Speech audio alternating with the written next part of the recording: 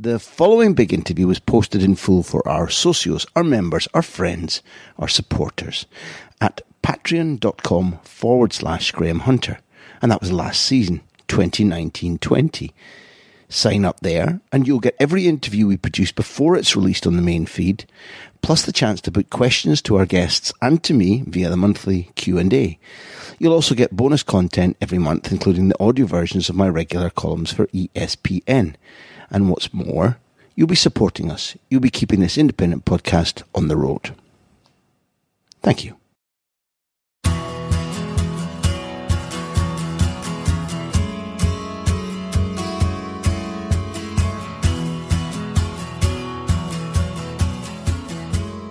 Hello friends and newcomers, this is the big interview with Alex Bruce. Alex and I met not too far from Kilmarnock. We spoke about making it all the way to an FA Cup final, which is kind of a loop in the story, given that our story does begin at the FA Cup final, watching his father, Steve, pick up the cup. Alex tells us that he's long made peace with being known as Steve Bruce's son, and I wanted to talk not just about his dad, but about growing up as the son of the Manchester United captain, watching the beginning of the Alex Ferguson era, and imagining that one day, hey, that could be me at Wembley. And it was. Thank you to Alex, a most interesting guest, for taking part in the big interview. I know you'll enjoy this. And there'll be more soon. Stay tuned.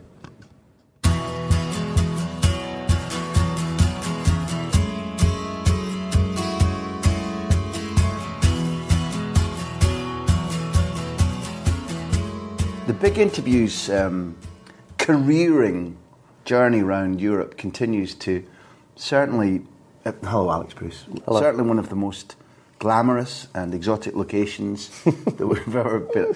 Right now, meteorologically, the instant I've started speaking, it's changed. But there was kind of, what would you call it, Alex?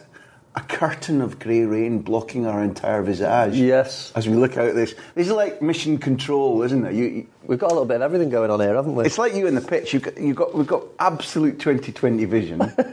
Except for... I don't know about that. I suppose this is a way to say, what the bloody hell are you doing in Scotland? And how quickly do you want to get out? Nothing to do with the club, but boy, oh boy, for a Scot who's been out of his country since about 96, you come back and you're like... Is it actually feasible that it's this grey and there's this much rain? It is very grey. There's a lot of rain. I was up at 5:30 this morning driving back. I've had a few days off, so I've been to see my family, and driving back from Manchester this morning with your heart bursting with joy returning to this weather, right? There was a few questions going on in my mind, I have to be honest. It's nice to start with honesty. Well, on the basis of a few questions going on in your mind, if I gave you sort of 64 times 8 as a question right now, would you A, reach for a calculator, B, have the answer in your head, or would you need to phone Ryan Giggs? You picked up on that one then. No, it was. I'd definitely be picking my phone out. It's very, very close to me here, so I'd be getting that out. You're just the only person I've ever met who's taught mathematics by Ryan Giggs, and I really think that's quite groovy. Yeah. Do you know something? It was totally. I just remember being a kid and him being round the corner somewhere. I think he was at Paul Ince's house, and he popped in to see my dad for something. And like most kids, sometimes doing the homework with the father, we were scratching our heads. My mum and dad, went to them for help, and Ryan was there, and he helped me out. How? I mean, I'm not looking at to the decimal point. But how good is he? As a player or at maths? Well, as a personal tutor at maths. It's just a little bit of an odd picture. yeah. How did you concentrate? To be honest, it was that long ago. It must have been only something very basic, but... Well, let's say he was brilliant then. Yeah. He must have been. He was better than my dad anyway, that's for sure. Ryan Giggs, trigonometry expert. Fantastic. Yeah. I suppose it's a sort of jocular way of introducing the idea, but to what extent, given that you were born with talent, and you've done what all of us would have loved to have done, spent a life playing football, earning a living playing football, highs and lows, but a lot of experience at Wembley, couple of playoff wins, a brutal disappointment in losing an FA Cup final, but let's get to it. You played in an FA Cup final, played internationally. To what extent is that life of immersion with footballers around you all the time and a football, the idiosyncratic demands of a football life around you all the time, a preparation for what then becomes an entirely different version of the footballer? Because rather than being as part of a big family, Yeah. one of the things about football life is you're on your own. Yeah, yeah. So what kind of preparation is it when you've got what you had for what comes next? It gives you a little insight because you've always got someone there who has been there and done it. So you've firsthand I had someone who I could go to and ask for advice, but nothing prepares you until you're thrown into the deep end of being a professional. There's nothing. I had an old steely coach called Bobby Downs, who'd very experienced youth team manager at Blackburn, and I remember him saying, I left school at 16 and we went into a room and he said, "Congratulations lads, look round the room." He says, "One of yous will probably make it in here." And I remember looking around thinking, there's 20 of us in here and he's a good player, he's better than me. And I remember thinking, wow, this is going to be tough. And it has been. It's any professional who's had an experience in playing the game, it's full of ups and downs. If I was going to give any advice to anybody going in to have a career in professional football, that's the one thing I would say. Prepare yourself, because the emotions it can change from week to week. You can be riding high one week, next week you can get injured, there can be a disappointment around the corner. So mentally you've got to be prepared to go into it because it's challenging. I've always felt that it can be quite a pitiless existence, because I think everybody is taught not only just to look after themselves, but to try and push other people down, whether you're talking within a dressing room, or a manager who might need you but not like you, or an owner who doesn't want, you know all the strata of it. Yet we all stay hopelessly in love with it, which is the. Well, that's the beauty of football, isn't it? We all keep going back for more, and like what you say, there's nothing prepared. I mean, I was looking at Jordan Jones, for example, who was at Kilmarnock with myself last year. He set up a goal in Europe last week, came on and did really well. Came on again in the Old Firm, was doing well, and within a blink of an eye, he goes into a stupid tackle, gets sent off, hurts himself, out for a couple of months. That's what football's like. I spoke to him the other day, and I said, "You've just got to learn from it, because that's what football is," and that's the perfect example of what it can be like. There's no industry like it, really. It is dog eat dog, like you say, and that never changes when you're 18, 19, to like I am now, 34, 35. You've got to look after yourself. You have to have a determination, a steely determination to succeed, and that never changes. What I was joking about was this brilliant piece that we'll come back and touch on a little bit, because it said a lot of interesting things about you. This brilliant piece for Unscripted, which I suppose was for the club, for Manchester United. Yeah. It did what a lot of us. It talked about what a lot of us dream about. Like, so, for example, you go down to Wembley as a United fan. Then I don't know if you are or you aren't now. Maybe one of the Uniteds, and you see your dad lifting the cup. You see your dad winning something at Wembley. That must inject in it, because we all get, all of us who love this sport, we all get born with the idea that maybe glory could happen to us. And even, at 56, you go to sleep at night dreaming of scoring that goal. When it's all gone and it was never really there, you still do. And I wonder to what extent you've been able to keep alive the beauty of it, the romanticism of it, when football buffets you all the time, particularly people. Well, I look back at my childhood and I think of things like what you're saying there, going to FA Cup finals and going to training with my dad on a Sunday and being around what people would see as so-called super. To me, it was the norm. They were just my dad's workmates, my dad's work colleagues. Going down to Wembley with my mum, with all the players' wives and families, and then coming back on the train with the FA Cup or whatever trophy that they've won. These are memories that I have and I'll cherish forever, but the one thing that it did give me was a determination to think, I hope I can do this when I'm older. I could see the success that my dad was having and the quality of life it gave me, us as a family, us as around us. Like, obviously, you live in a nice house, you go on nice holidays. And I always looked up to him and thought, I hope one day I can provide that for my family by doing what Dad's done. So I knew I had to work hard and make sacrifices to do that. So that might have been a conscious thought even before you knew you were particularly good. Yeah, it was.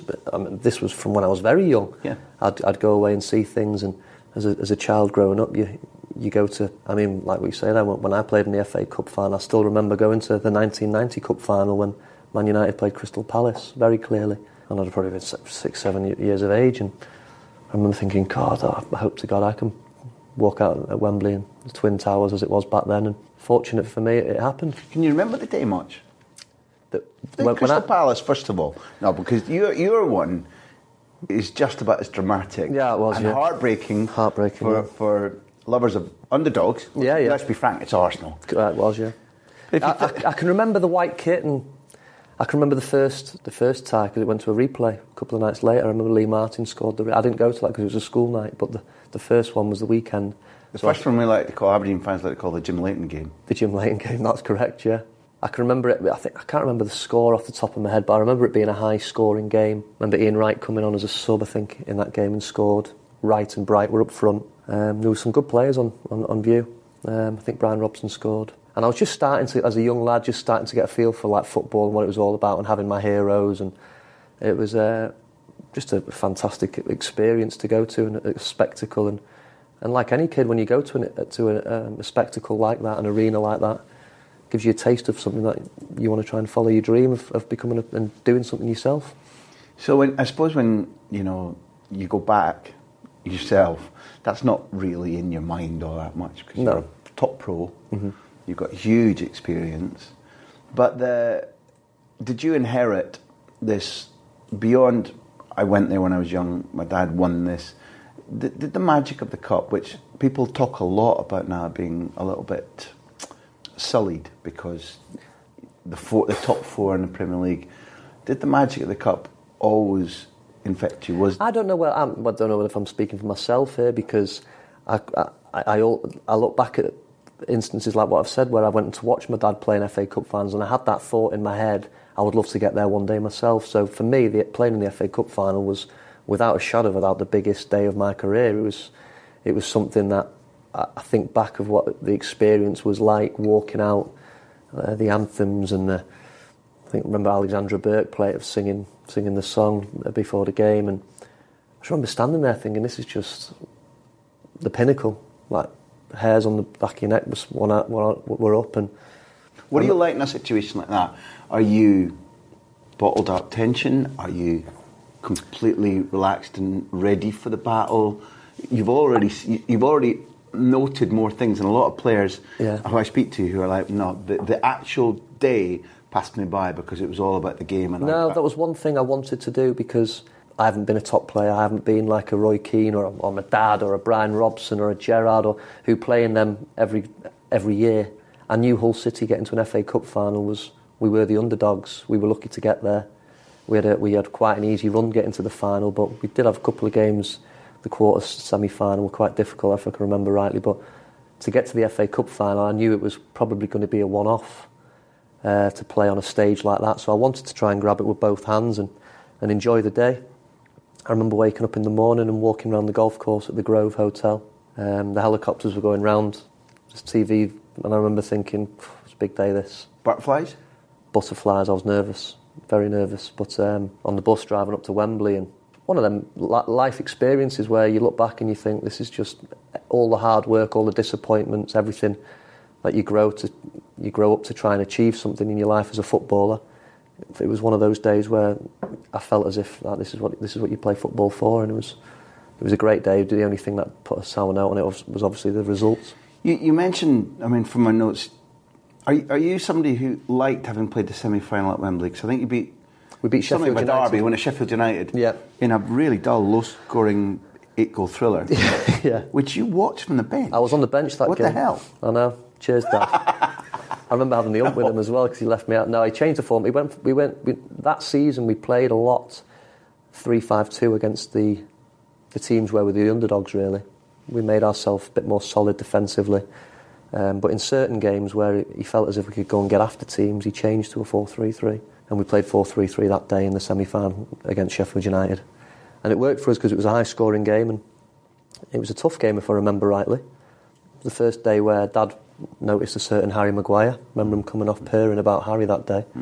And then we went back to a 3, obviously playing against Arsenal in the final was a different kind of game. We went into it with different tactics and a formation, so fortunately I got the nod to play. And then, so you're talking about the bottled up tension and adrenaline and whatever, and you're on the bus. Are you one who's reaching out to other players you can see are suffering? Was it just bon ami and lads out together? We've got nothing to lose here. What was? It was a little bit like that. I think it was more of a case of, come on lads, this is what you work hard all your life for, let's go and have a good go at it. And I think you could tell by the opening stages of the game, we came out really strong and went two goals up. You're 2-0 up in 8 minutes. Yeah, that tells its own story. Probably went ahead, looking back now in the game, too quick, really. Why do people say that? Do you believe that now, retrospectively? I know the math says that they went and scored 3 goals, one of them in extra time. Yeah, I remember being 2-0 up and looking at the clock, and I remember it clearly, thinking, Christ almighty, we've got 82 minutes to hold on. When you go 2-0 up in a game, you think, in my mind, I was thinking, geez, we're going to win here. Yeah. I remember thinking that. And I remember going up for a corner and having a header cleared off the line by Kieran Gibbs. For 3. I think about it probably every day. I think, what if that dropped over the goalkeeper and went into the bottom corner? But your connection was good. Yeah, it was a great clearance. He excelled rather. Yeah, it was a great clearance off the line. I remember thinking, if only that had went in, but they got a goal. I give the free kick away, actually. Alan McGregor should have saved it, though, so I'm not taking all the responsibility. And it was 2-1 at half time, and it was. But I mean, okay. And then the guy who pops that away, Cazorla's a magician. He's still, running games with half a leg at Villarreal when he shouldn't really be walking. He's just a magician. So I accept that you're playing against magical football. And then we conceded towards the end of the game. Made it 2-2, took to extra time, and then we conceded in the second half of extra time. I think it was when Ramsey stuck it in. Ramsey. So it was a disappointment in the end, but when I look back on it, it was without a shadow of a doubt, the whole spectacle of it, the FA Cup. I remember Steve Harper saying to me after we won the semi-final, just look forward to the final, lads, because he'd played a couple of with Newcastle, because that's the finals like what we've just experienced there, but on steroids. And that was the best way anyone could have described the day. The FA Cup final, everything about it was just amazing.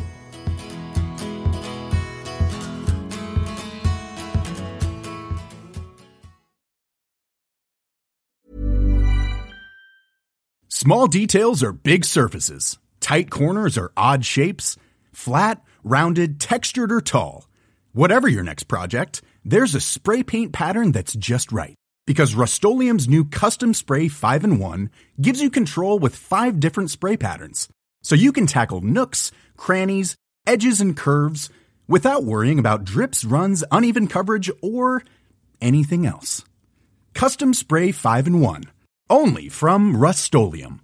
Hi, I'm Daniel, founder of Pretty Litter. Did you know cats tend to hide symptoms of sickness and pain? I learned this the hard way after losing my cat, Gingy. So I created Pretty Litter, a health monitoring litter that helps detect early signs of illness by changing colors, saving you money and potentially your cat's life. Pretty Litter is veterinarian developed, and it's the easiest way to keep tabs on your fur baby's health right at home. Go to prettylitter.com and use code ACAST for 20% off your first order and a free cat toy. Terms and conditions apply. See site for details.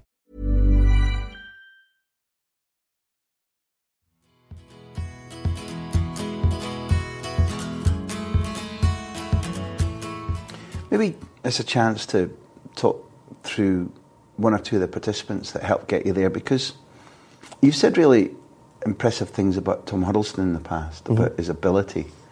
Fantastic ability. Try and paint a picture of that guy that goes beyond what he does with a ball, because he's something of an anomaly. Anybody who appreciates football can see that, although he maybe wasn't the fastest athletically, he was one of these players who had more. You can't even work out how somebody creates a bubble of time and space around them.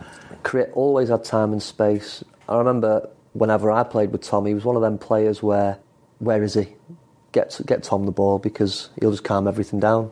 He's both foot, equally as good with his left as he is with his right. Could strike a ball as clean as anyone you could ever see. Just had a natural talent, made everything look easy. And I think the players who do that with a football are the gifted ones, who can make everything look so simple. And he was just one of them players. As you say, mobility-wise, that was probably the one thing that stopped him going on to be elite, yeah, without a shadow of a doubt. If he had the mobility of a Vieira or someone like that who could get up and down the pitch, then there's absolutely no doubt in my mind Tom Huddleston would have been as good as you get in terms of it, because of his natural ability on the ball. Was that one of life's cruel practical jokes? Could he have been given more physical athleticism, or could he have That's just looked for it more? The hand that you dealt. I mean, you've either got it or you haven't. I mean, he wasn't built in a way to be as mobile as other people, but by God, what he lacked in mobility, he had in natural. So if he'd lived in the ball. 60s or the 70s, when it wasn't all about athletic ability, it was all about talent. Yeah. Then he'd have looked more in his era. He would have, yeah. Tom's one of them players. He was that good technically. Wise. He was such a good technician. He would have played in any era and had a good career as he's had. But yeah, maybe in the 60s and 70s, he'd have probably suited him a bit more. What kind of character? Very laid back. One of them where he sits in the corner and you don't quite know what he's thinking. But a good lad. We had a really good dressing room, actually. I've often spoke about playing for my dad. Obviously, being the manager's son, it can be difficult in no matter what line of work that you're in. But that dressing room was great at handling that situation of me being in there. We had some good characters and really good set of lads. So that is an issue. If you've got ability, it really shouldn't matter if the manager's your dad or not. Yeah, I know. But you found, you talked about people kicking you, or being told to kick you, or looking forward to kick you, just because you're Steve Bruce's son. Yeah, that was when I was young, yeah. Listen. You come to terms with that pretty quickly or you don't survive, right? Of course you do. I mean, it gave me an insight from early doors where, like what I touched base on before, it's difficult to become a footballer. And when I was a kid, like we say, I remember playing in games where young lads, 10, 11-year-old, would come up to me and say, Steve Bruce's son, I'm going to kick shite out of you today. I've been told by my dad on the touchline he's a Liverpool fan or a City fan, and I'd be like, all right, okay. And 9 times out of 10 it would happen, So it toughened me up. It was a good learning curve for me. Can you remember dealing with that at 11 or 12?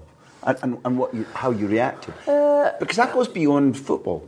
If somebody's out to get you in life, yeah, we all react differently. And can I be honest, Graham? I was very good when I was 11. Dad will tell you himself. I was a striker, and I scored all the goals for my county, my district, and I had a couple of years. And Dad would tell you himself. He'd come and watch, and I'd score. We'd play Liverpool boys, for example, for my district, Stockport boys, and we'd go and score. I'd score 4. We'd win 4-0. And then the following week we'd go to St Helens and we'd win 2-0, I'd score 2. And this happened every week. So, and I think I knew I had ability. Mm-hmm. But then when I got to 14, I don't know what happened to me, but I went from being pretty much top of the tree of my age group to near enough the bottom. I didn't grow.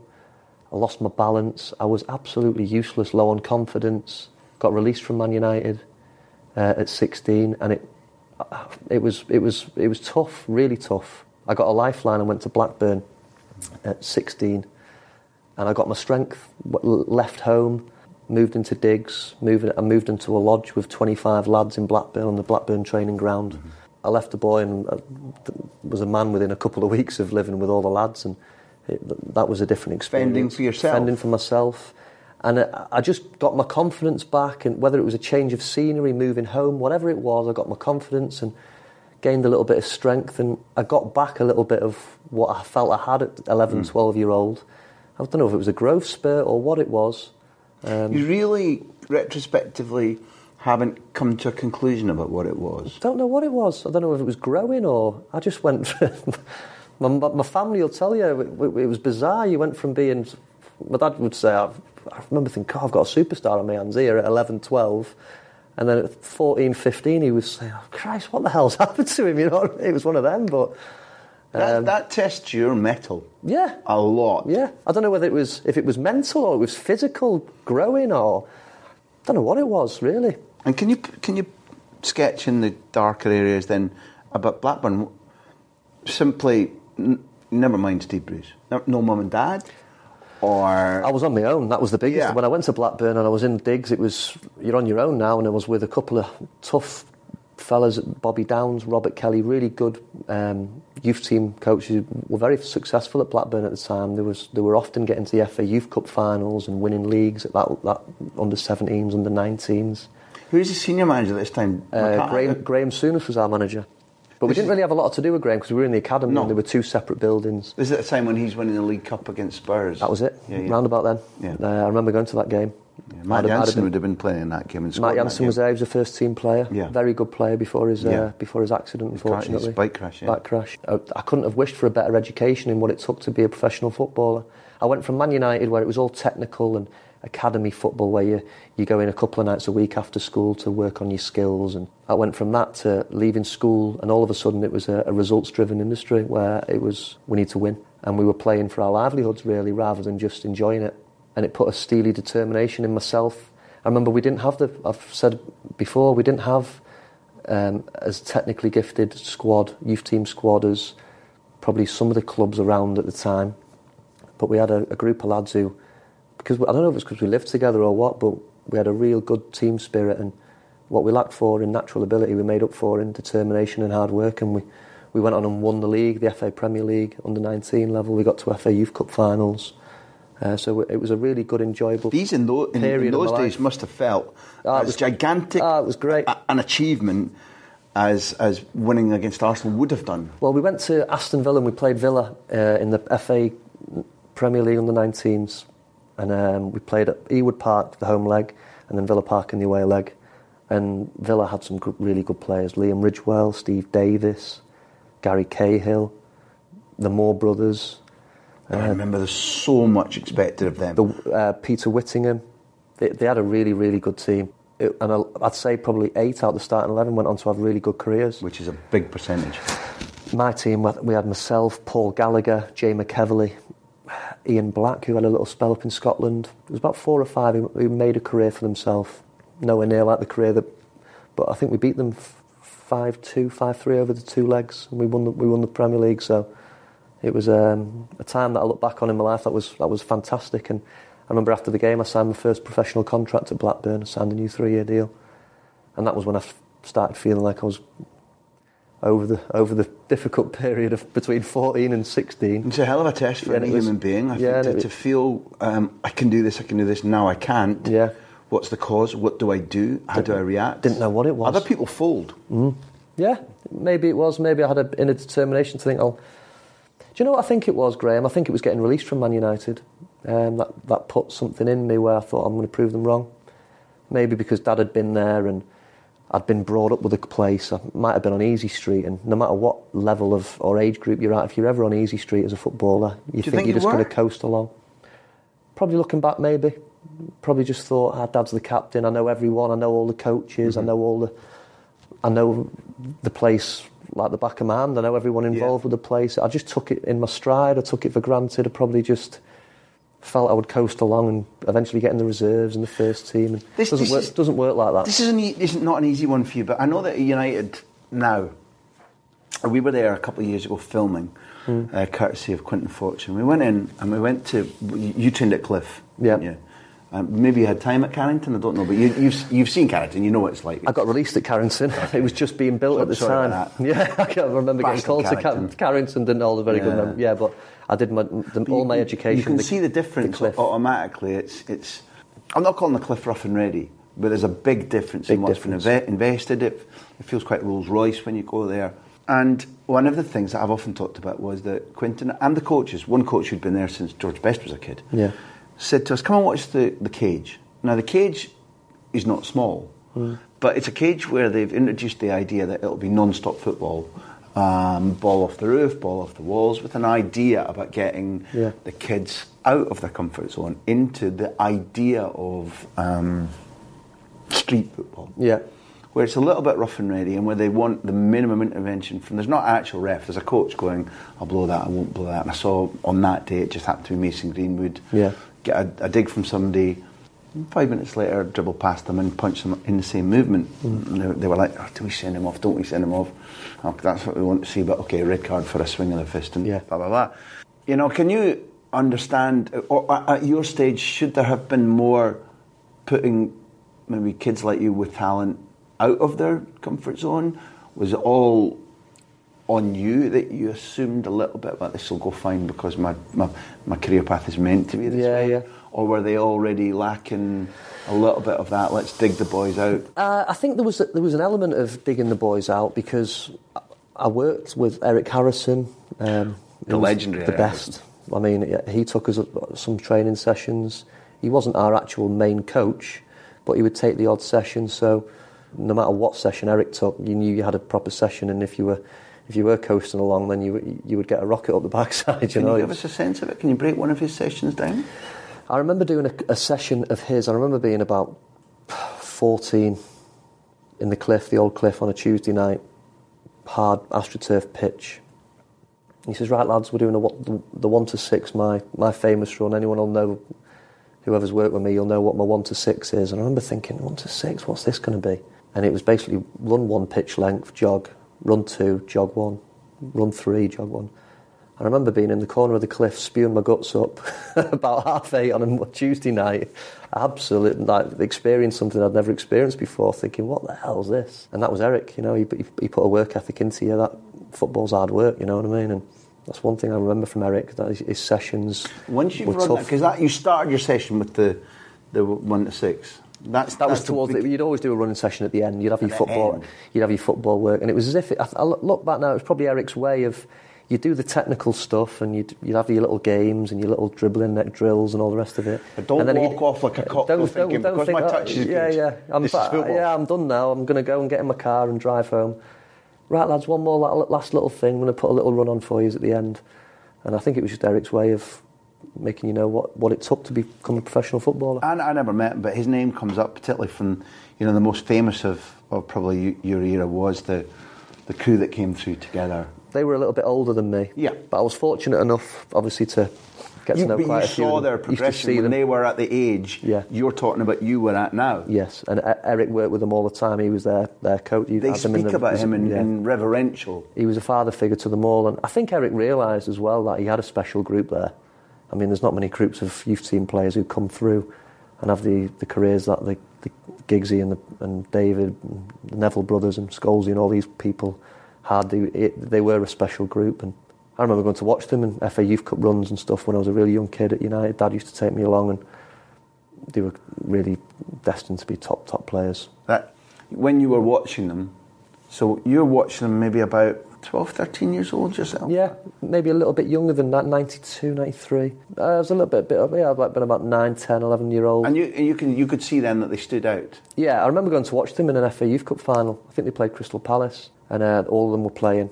And I remember Nicky Butt did a scissor kick from the edge of the 18-yard box, and as a 10-year-old, I remember thinking, wow, what was that? It was amazing. And obviously the technical ability that David Beckham had, and all these young players, it was a good learning curve watching these young lads come through, When you listen to them, and they've become a little cottage industry of their own, because they're all pretty strong characters. And all done all right for themselves, haven't they? I'd say that's a reasonable phrase, yeah. Yeah.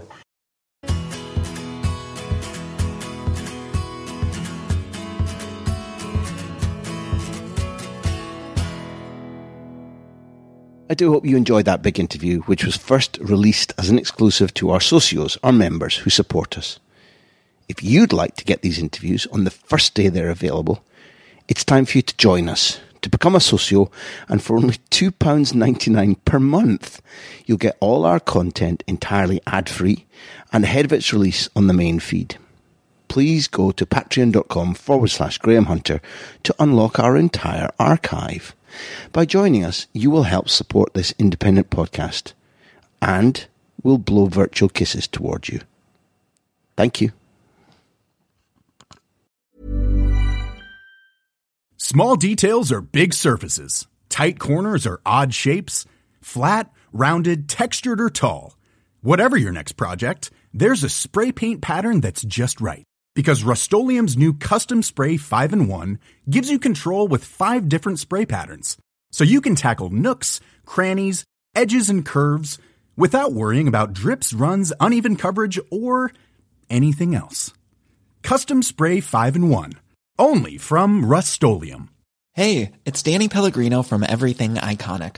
Ready to upgrade your style game without blowing your budget? Check out Quince. They've got all the good stuff, shirts and polos, activewear, and fine leather goods, all at 50 to 80% less than other high-end brands. And the best part? They're all about safe, ethical, and responsible manufacturing.